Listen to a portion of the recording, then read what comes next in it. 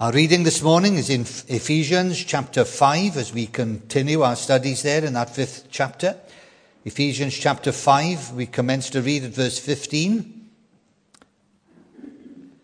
Be very careful then how you live, not as unwise but as wise, making the most of every opportunity, because the days are evil.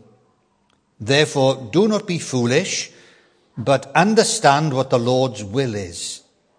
Do not get drunk on wine, which leads to debauchery. Instead, be filled with the Spirit.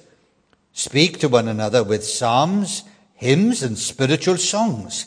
Sing and make music in your heart to the Lord, always giving thanks to God the Father for everything in the name of our Lord Jesus Christ. Submit to one another out of reverence for Christ. Wives, submit to your husbands as to the Lord, for the husband is the head of the wife, as Christ is the head of the church, his body, of which he is the Saviour. Now, as the church submits to Christ, so also wives should submit to their husbands in everything. Husbands, love your wives, just as Christ loved the church and gave himself up for her, to make her holy, cleansing her by the washing with water through the word, and to present her to himself as a radiant church, without stain or wrinkle or any other blemish, but holy and blameless. In the same way, husbands ought to love their wives as their own bodies. He who loves his wife loves himself. After all, no one ever hated his own body, but he feeds and cares for it, just as Christ does the church. For we are members of his body. For this reason, a man will leave his father and mother and be united to his wife, and the two will become one flesh. This is a profound mystery, but I am talking about Christ and the church. However, each one of you must love his wife as he loves himself, and the wife must respect her husband.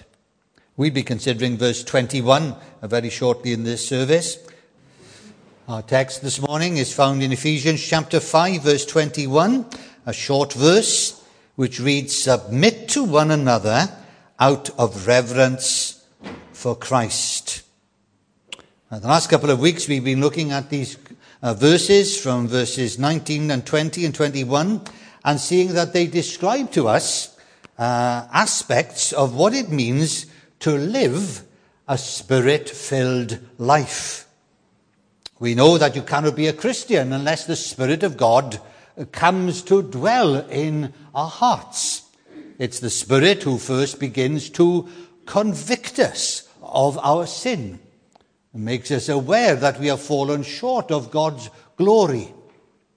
But it is also the Spirit then who then points us away from ourselves towards to look at the Lord Jesus Christ. We've read the account of the life of Jesus in the Gospels, but the Spirit of God now applies that life to our hearts.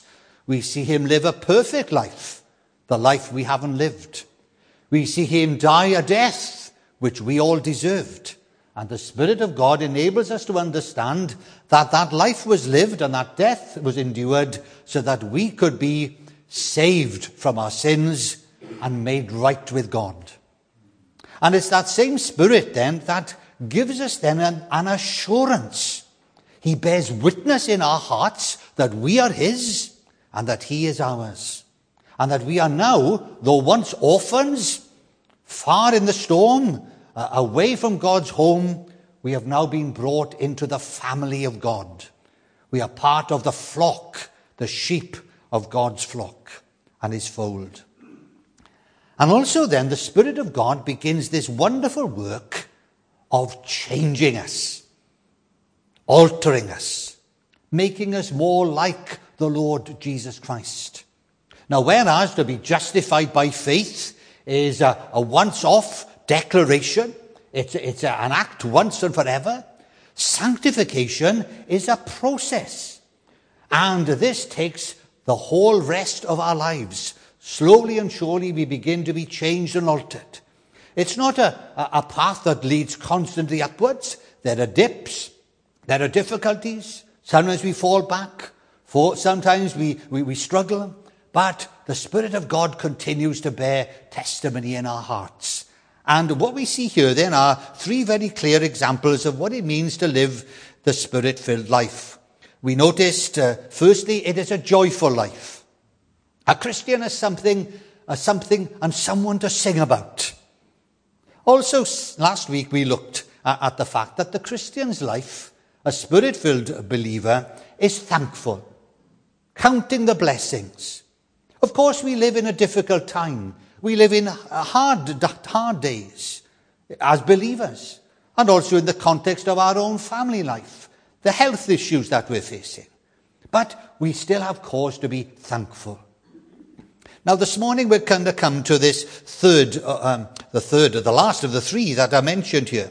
Submit to one another out of reverence for Christ. Now, some of the commentators wonder whether this verse is the beginning of a new section in this epistle, in this letter of Paul's. But we can in one sense say that it is both the end of something and the beginning of something. It illustrates very clearly to us a principle that helps us to understand what the Spirit-filled life looks like. And also then, it is not only that general principle, but also then we notice it is the introduction to three specific examples of where submission is required. With regards to the relationships between husband and wife, that's the end of chapter 5. And then the relationship between children and parents, that's the opening verses of chapter 6. And then thirdly, you have also the relationship between slaves and masters, or employer and employee, you could say. And we will consider now this morning this subject of submission by first of all looking together at some misconceptions about submission. There's a lot spoken about this. And sometimes church leaders can be very heavy-handed and very aggressive. Almost, you could say, manipulative. And it's that sort of word. When you speak of the word submission, this is what you see it. You see it in family life. A dominant individual who dominates the family, makes everybody submit to their will. And so the word submission, I suppose, takes on a bit of a negative element. And probably we can identify with that. But there are misconceptions, and we must begin there. For most people then, when they hear this word today, they may have been taken back immediately to the schoolyard. They may have a memory of being in the schoolyard and this older individual, a boy or a girl, they've got you up against the wall and they're doing something to you, and then perhaps they grapple you onto the floor and then they're holding you, and then they say, now submit. Say, I submit to you. And you're not willing, and then they keep squeezing you until the end, with tears in your eyes, you have to say, I submit.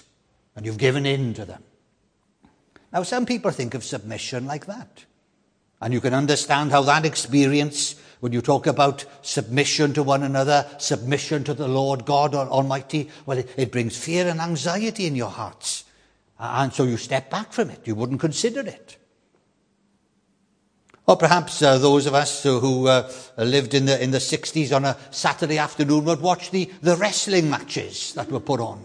And again, you have the two strong individuals, and you can't make a difference between them to begin with. But then you notice one has the other in an arm lock. And then the rules and regulations are 3 taps on the shoulder indicate that person, he can't speak, but he's giving in, he's submitting, he's yielding. Biblical submission is not to be thought of in that way. However we understand it.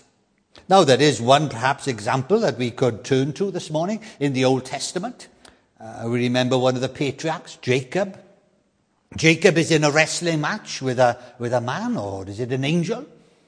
And they're wrestling until daybreak. But however we understand what is happening there, let's not forget that it wasn't that the angel or the man was seeking to subdue and cause Jacob to bow down. But it was more that Jacob was holding on to him and wouldn't give in until he said he had been blessed. So we have to be careful with regards then to thinking about what submission means. Another misconception is to see submission as an acknowledgement of inferiority. If you submit to someone, you're admitting you're inferior. Well, is that the biblical concept? One is superior, the other is inferior. One is better than the other and pressing home their advantage. But again, it's very clear from Paul's other letters, Philippians chapter 2 and verse 3 is an example, that we are to do nothing out of selfish ambition or vain conceit, but in humility consider others better than yourself. Biblical submission, then, is not something that can be forced upon an individual. If you've been forced to do something by a church leader, if you've been forced to do something by your wife or your husband, if you've been forced to do something by your parents or by your children, well, in one sense, that's not biblical submission. Biblical submission is not something that can be forced upon any individual. To do that would undercut the whole premise of what it means here. We shall go on to see that what it does include is that it includes a ready willingness to consider others before ourselves. A voluntary disposition to work alongside and at times under the direction of others. And we can consider this by way perhaps of thinking of a team. Again, a rugby team, a football team, a hockey team. Well, you have a captain, don't you? Think perhaps of the only really English football team that we can talk about this morning, the one that won the World Cup in 1966. How sad is that? That's the only English team we can talk about that has ever achieved any sense of perfection and the pinnacle of the game. But I'm sure if you were to discuss anything about that, if you were to say that the captain, Robert Moore, Bobby Moore as he was known, was the best footballer of all, well, you'd have people who would discuss that with you and vehemently perhaps, depending on what team they supported. Of course, Bobby Moore was the captain. But did that mean that he was the player of all, above all, and everybody else on the field, the other 10, were subservient to him and were in one sense inferior to him? Well, I'm sure we would not agree with that. We had that wonderful goalkeeper, Gordon Banks. We had Nobby Stiles in defence. We had Bobby Charlton in attack. No, they all played their part, but there had to be a captain who, in one sense, had to make some decisions on the field. Would we automatically also conclude that someone who is the deputy prime minister is inferior to the prime minister? Now, the first prime minister of Great Britain was a man called Robert Walpole. He was recognised as the first prime minister, and he remained in that position for 21 years. No one's come anywhere near that length of time, from 1721 to 1742. But did that mean that he was a superior individual with regards to his humanity? Of course not. Without a chain of command, we know an army cannot advance successfully. A navy cannot engage effectively. But did that mean then that people like the Duke of Wellington or Admiral Nelson were more human and were superior than the soldiers and the sailors that fought at Waterloo and at Trafalgar?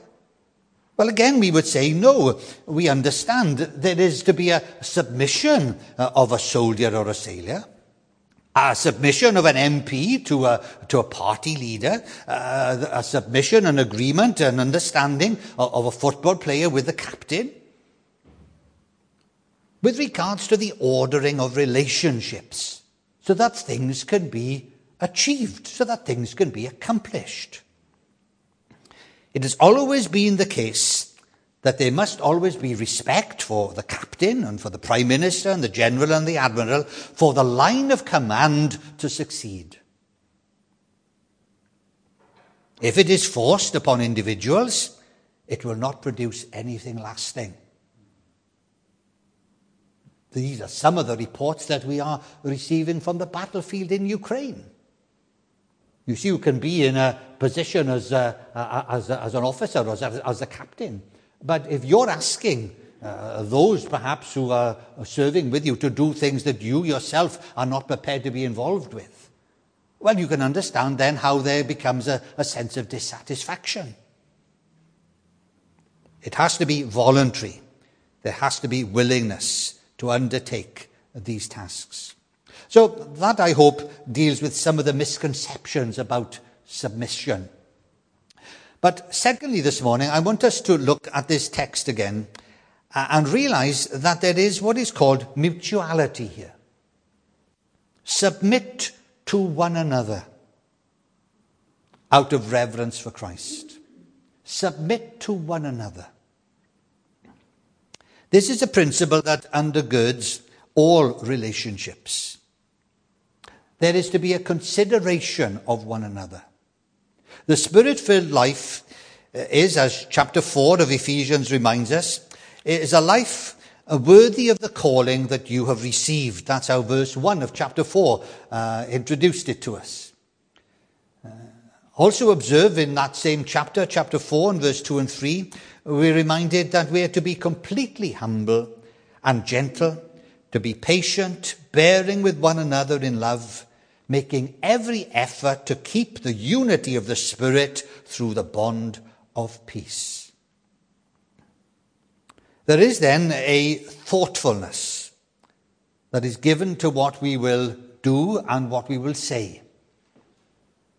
There is a right regard given to others. A Spirit-filled believer is not dominated by selfishness.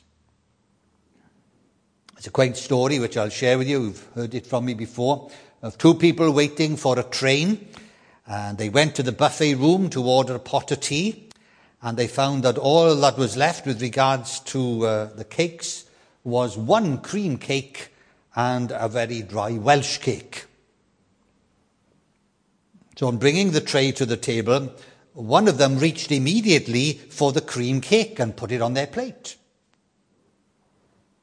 The other individual said, "If I had been given first choice and you asked me what cake I would have liked, I would have answered the Welsh cake."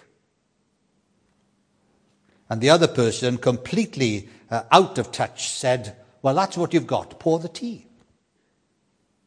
Now, in one sense, you could see that there was a lack now of consideration. Of course, the simple answer would have been to cut both cakes in half and have half each.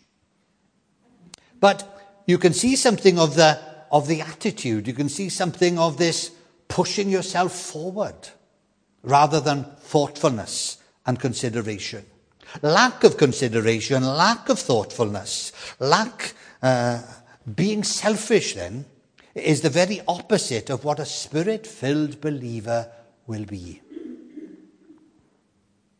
Neither is there to be an aggressiveness or a brashness in our dealings with one another. How easy it is, I find this one of my difficulties, to jump to conclusion. Easily jump to give my opinion as well, when hearing perhaps not the full details, not even waiting for the full details to be, I've already, in 2 or 3 sentences, come to conclusion. And my opinion, that's the only opinion, really. And it causes great difficulties and problems. Now, certainly we will need to turn to the opening book of the Bible, the book of Genesis, and the opening chapters to help us when we begin to understand the relationship between a wife and a husband. But before we would come to think of that, in Genesis chapter 1 and verse 27, this mutuality is very, very clearly underlined in the very first chapter of the Bible. Genesis 1 verse 27 reads, "So God created mankind in his own image. In the image of God he created them. Male and female he created them." Although it is a matter of great difficulty today when people are talking about gender fluidity, here is a very clear declaration with regards to what God created. But also for us this morning, what we see here is that there was equality here. He created both male and female. Instant equality is emphasized. No inferiority before God. So whatever society might have developed from that point, whatever sort of cultural norms and mores that became acceptable in terms of looking at an order of a dominance of one over the other, we can clearly see that originally there was to be equality. But there must always be consideration, always to be thoughtfulness, always to be unselfishness, no arrogance or aggressiveness, for any sense of well-being to be achieved in the context of a family, of a workplace, or of a church. Now, thirdly, this morning, having put aside some of the misconceptions, seeing that the main thought is mutuality, thirdly, let's look at the motivation for this principle of submission in a Christian's life. And the verse again is very, very helpful. It tells us clearly, submit to one another out of reverence for Christ. Out of reverence for Christ.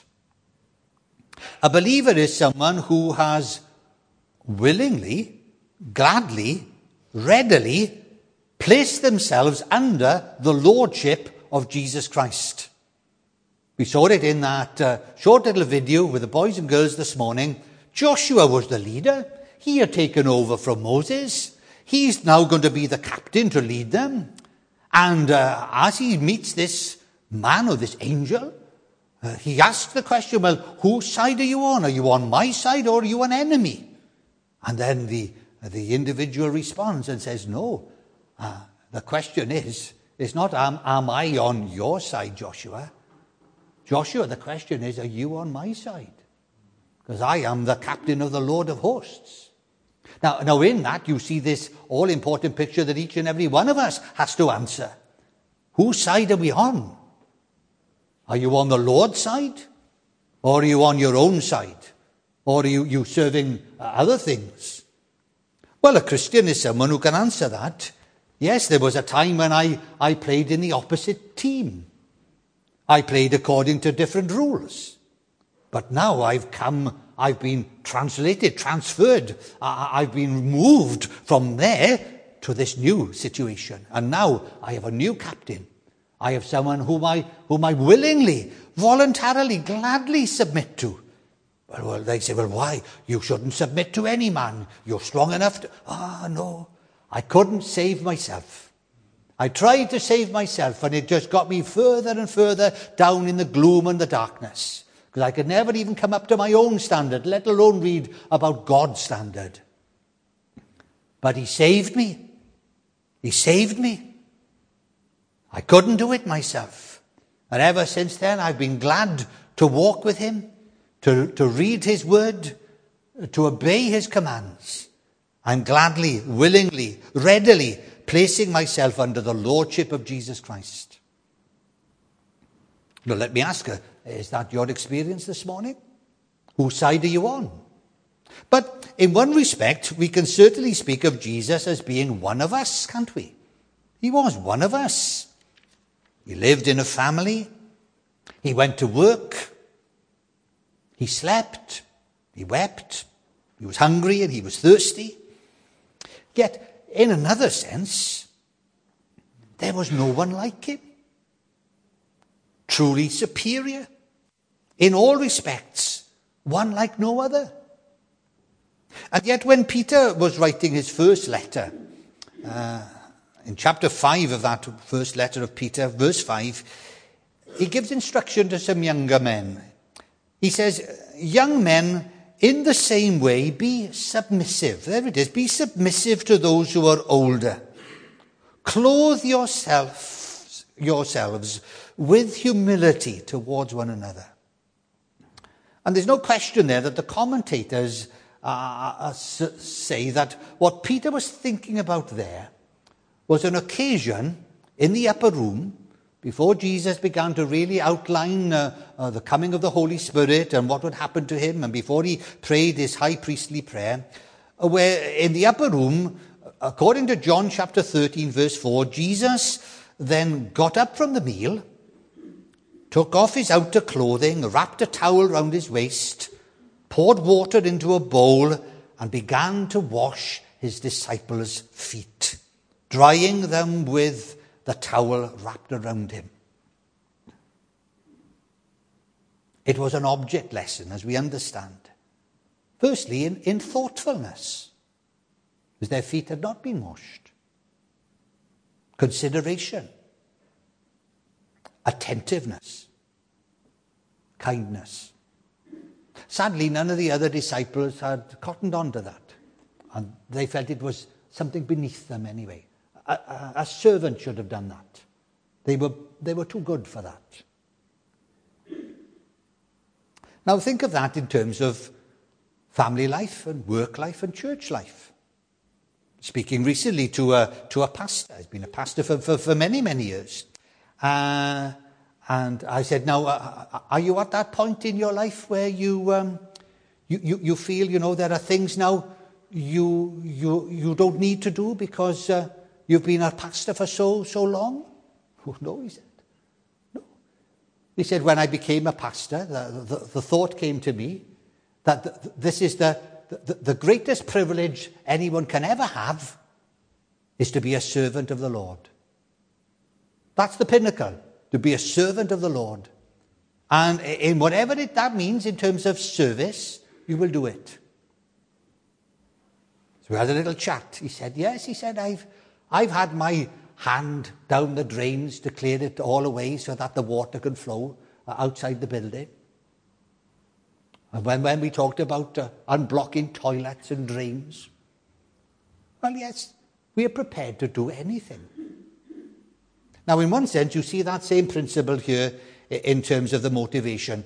The greatest example, of course, is the cross of our Lord Jesus Christ, isn't it?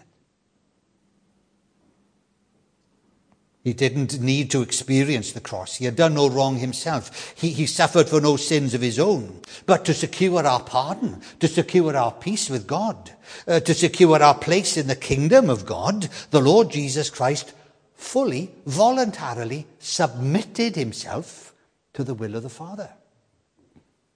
Now, was he at that point in any sense inferior to the Father or to the Spirit? No, there is what we call this voluntary submission, a willingness to step down. We reckon the illustration in the past, something going on, a problem on the shop floor. There's a problem on the factory floor. The difficulties are there. You have perhaps 3 of the managers up in the office. They do all the phone calls and that. They don't muck in and get down there on the floor. But if there's a problem on the ground floor, if there's a problem on the factory floor, well, one of the 3 has to put on his overalls and go down there. And in one sense, it's the simple illustration that the Lord Jesus, in that sense, put on the overalls of humanity. He came onto the factory floor and he dealt with the problem. And he removed it out of the way once and for all. He submitted himself to the will of the Father. And this is what the verse is telling us. Submit to one another out of reverence for Christ. When you think of what he's done, and for me, the guilty one, can you wonder why it is I love him so? Yet, as we've said, we know the Son of God was co-equal and co-eternal with the Father and the Spirit, yet he voluntarily and willingly came to accomplish all that was required so that we could have a fresh start and be brought into the family of God. So we conclude this morning. A Spirit-filled believer is always joyful. They might not always be happy. Things might not always be working out well for them. But there's a sense of joy in their hearts, a song of praise to their God for such a salvation. Secondly, they're always thankful. Thankful for what God has done, thankful for who God is. And then thirdly, as we've noticed this morning, gladly and willing to submit themselves to Christ and also to one another in the fear or reverence of the Lord Jesus Christ. And they understand that each believer is precious in God's sight, and that to become a member of the family of God is the greatest privilege we can know. Well, may God challenge us with regards to our attitudes and our thoughts and our actions in the days and weeks to come. Amen.